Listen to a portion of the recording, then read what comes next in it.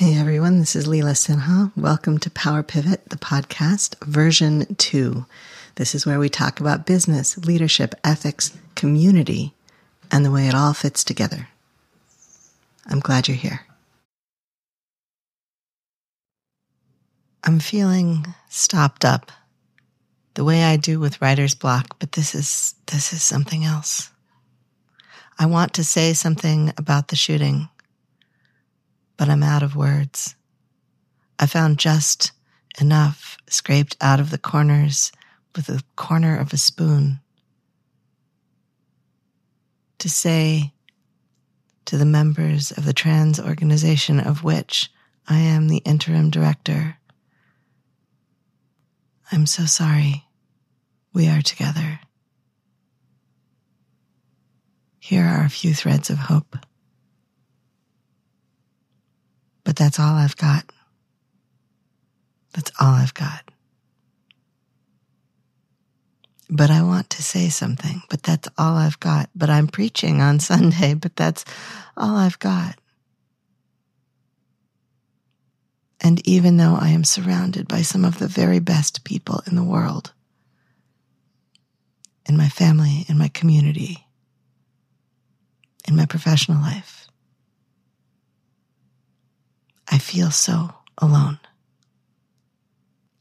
I think this is the tragedy, the danger of ongoing trauma and moral injury. That we begin to withdraw from ourselves, from each other. We pull in our tendrils because they keep getting singed. But when we cut off the finest of our roots, we stop reaching for nutrients. We stop reaching for nourishment. We stop drinking. We stop eating. We stop being in community. I know you've heard by now that trees talk to one another, that forests are entire living organisms, that they battle both internally and externally, but also that they share food, water, information, defense. I'm sure you've heard that. But what happens if we take a tree away from other trees, if we take a tree away from every other living thing, if we bury a tree in cement and move it 50 feet from the nearest other tree, or 100, or 1,000, a football field, a city block? How far do trees get from each other before they stop talking? Can the grass serve as a relay, as messengers? What about poison ivy or skunk cabbage or moldering leaves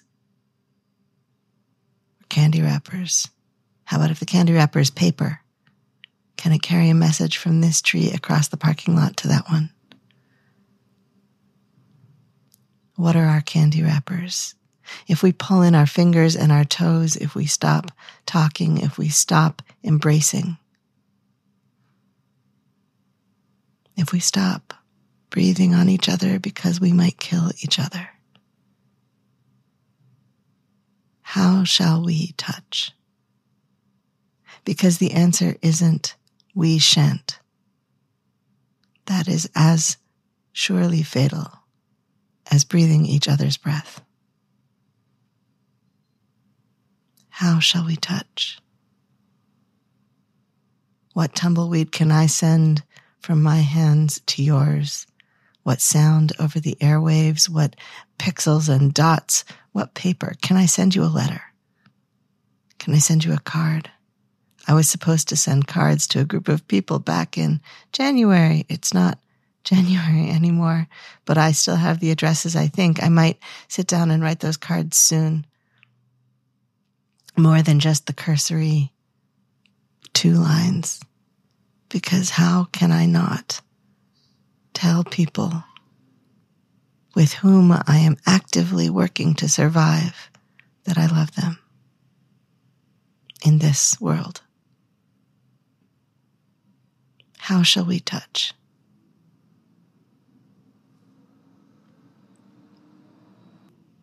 My friend Kate does her podcast out of a basement studio. I have the impression that she doesn't have to worry about trucks going by, but I can't think in the dark. I mean, I can think in the dusk or the dawn or the middle of the night, but I can't think in the basement, even though I'm surrounded by roots and earth. I need to be up where I can see the sun. I'm more of a plant than I like to admit. And I know that I cannot live without touching.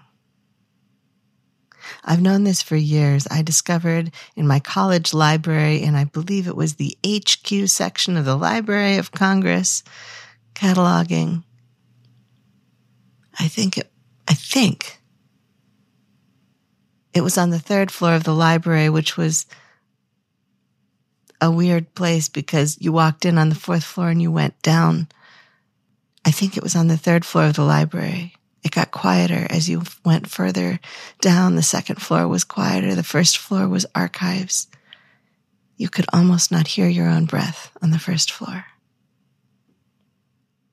But I think this book was on the fairly well-populated and full of napping students' third floor. It's in the HQ section. And it talked, for the first time, I heard about oxytocin and how people need it and how it comes from skin contact. And I felt so seen, so understood, because I had been talking for years about skin hunger, but nobody knew what I meant. It wasn't really a thing that everybody was talking about in the early 90s. But I was talking about it because I had it, because I was so desperate for touch. I know I cannot live without touching, and I know that I cannot live if I get COVID. And so living in the midst of this persistent pandemic, isolating from people, I can't just walk to the coffee shop on the corner and hang out. I would be taking my life in my hands. I know we don't like to think about it like that. And it does, it wears away at us, but it's also true. I live in this city so that I am not also taking my life in my hands by stepping out the front door and looking like I look. And there are, as we all know, fewer and fewer states where that is true. And even parts of this state aren't safe either. Most of this state is not safe. I want to live in a place where I'm free to live wherever I want and be safe. This country is not capable of giving me that. And it is not giving our children that. And I want to say something hopeful. And the hopeful thing is that we could make different choices tomorrow. It is also the immensely frustrating thing that we could make different choices tomorrow. And so far, we are not making different choices. So far, we are choosing this. I know I'm going to offend somebody by saying that people who are choosing not to wear masks are choosing this, but they're choosing isolation for people who are vulnerable.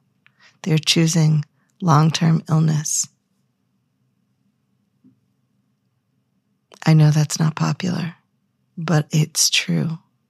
There is nothing in the science that shows us anything different. Nothing. It is as plain as the situation with the guns.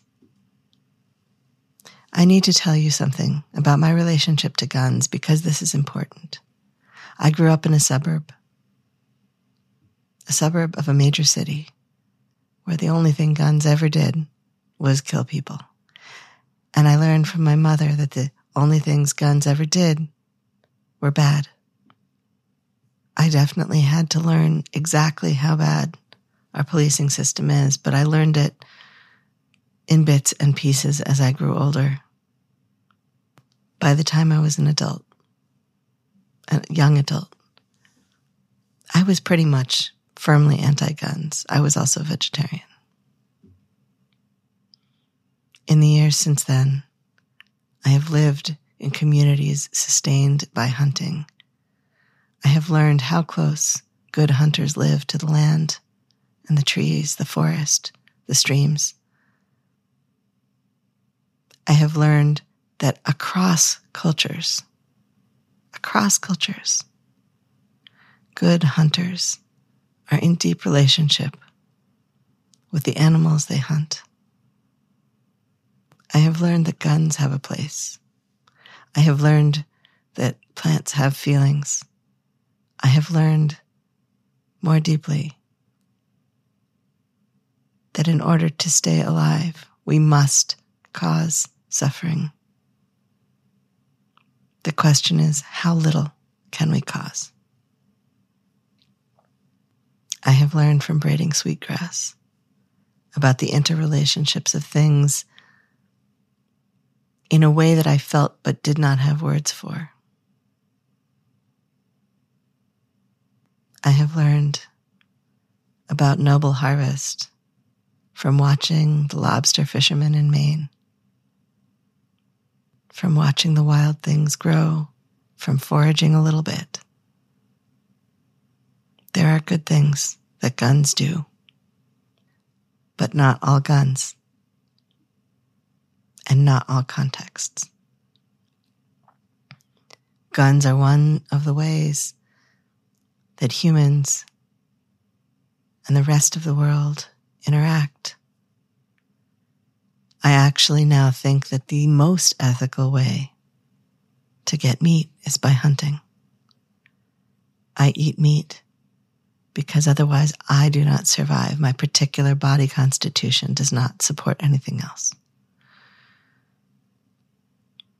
I cannot bring myself to hunt yet. But I feel that that would be the right thing to do. I am even coming to understand the place that fur has when it's part of a larger context, when it's part of a bigger picture, when it's part of respecting the whole animal,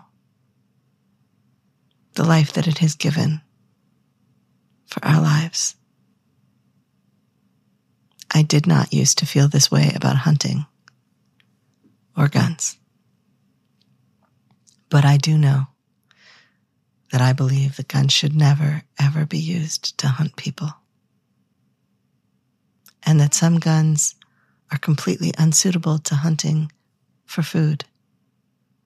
The only thing they are suited to is mowing down human lives. And we have got to stop allowing that to happen. My first memory of a school shooting goes back before Columbine. It goes back to Simon's Rock of Bard College in the 1990s. I knew someone who was a student there. So I heard about the shooting in the library from my friend who was a student there. Maybe it doesn't count by today's standards, because if I recall correctly, only one student was actually killed. But to my mind, that was the first one. We've had a long time to fix this. A very long time. And we have chosen not to. For a very long time. We know what to do to make our lives better. We know what would make our lives better. All I have to say is that we need to start doing those things. And we can, collectively, we can make different choices, different decisions. Anytime we want, we can just start. Maybe I should be letting myself rant and cry and shout. But right now I'm also weary, and that's a lot of energy. So I'm going to end with this brief story. The Audubon Society has been called the Audubon Society for a very long time. Audubon was a naturalist. He was also an enslaver and a grave robber. And so various parts of the Audubon naming structure have been reckoning with that and whether they want to keep his name attached to their good work.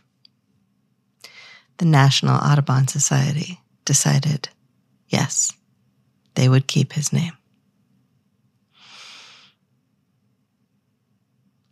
What did other chapters, member societies do? They are choosing, many of them, to make other decisions. They are finding other names. They're calling themselves something else because their work is about being naturalists, about birds and preservation of wild spaces. Their work is not about promoting enslavement. Their work is not about supporting grave robbery. Their work is not about disrespecting indigenous people. And so they're changing their names. The smaller organizations are changing their names, even in the face of the national organization deciding that it was okay. It was okay. We're going to pretend that it doesn't matter. We can make other decisions.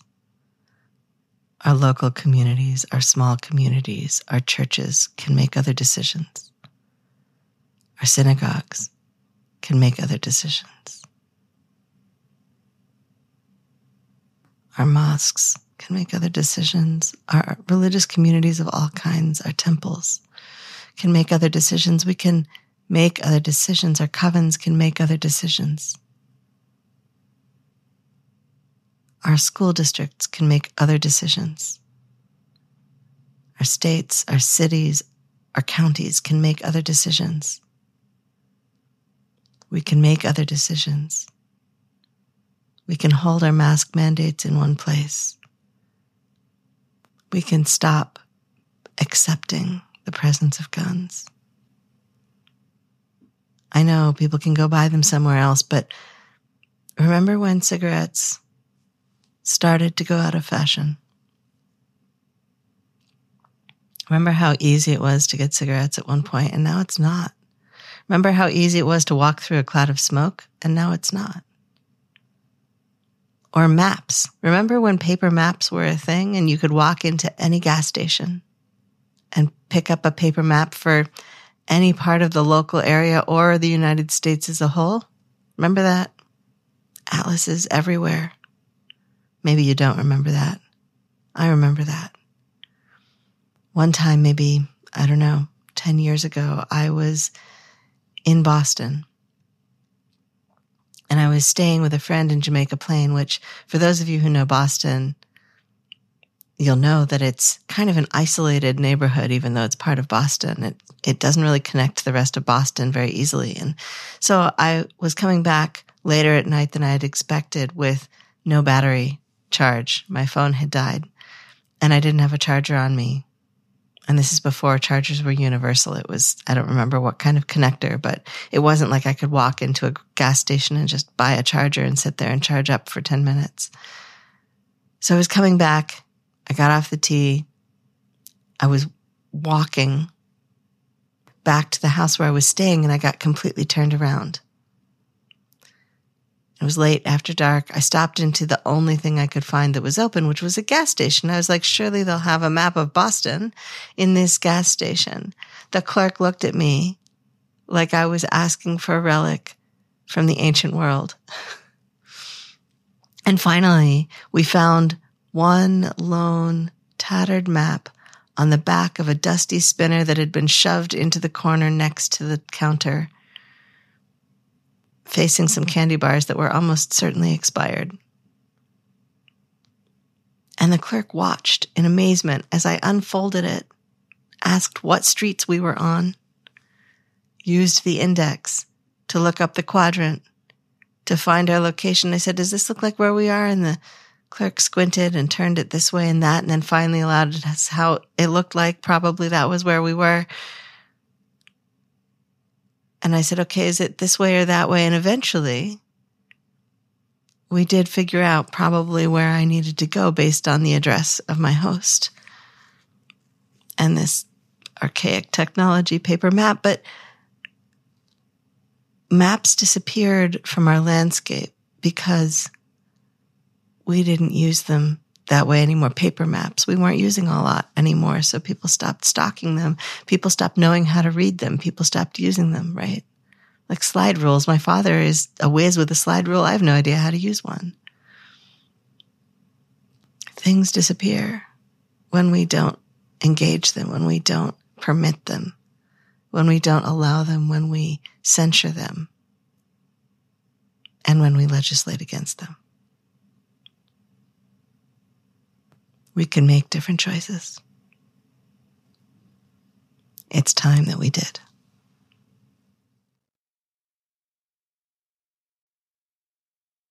This has been Power Pivot, the podcast. I'm your host, Leela Sinha. Thank you for listening. I offer gratitude for the earth and sky and the support and care of many who cross my path. Our post-production assistance is provided by William Jameson, and you can find him at jamesonav.net. You can find more of me and my work, including leadership consulting and keynotes, at intensivesinstitute.com.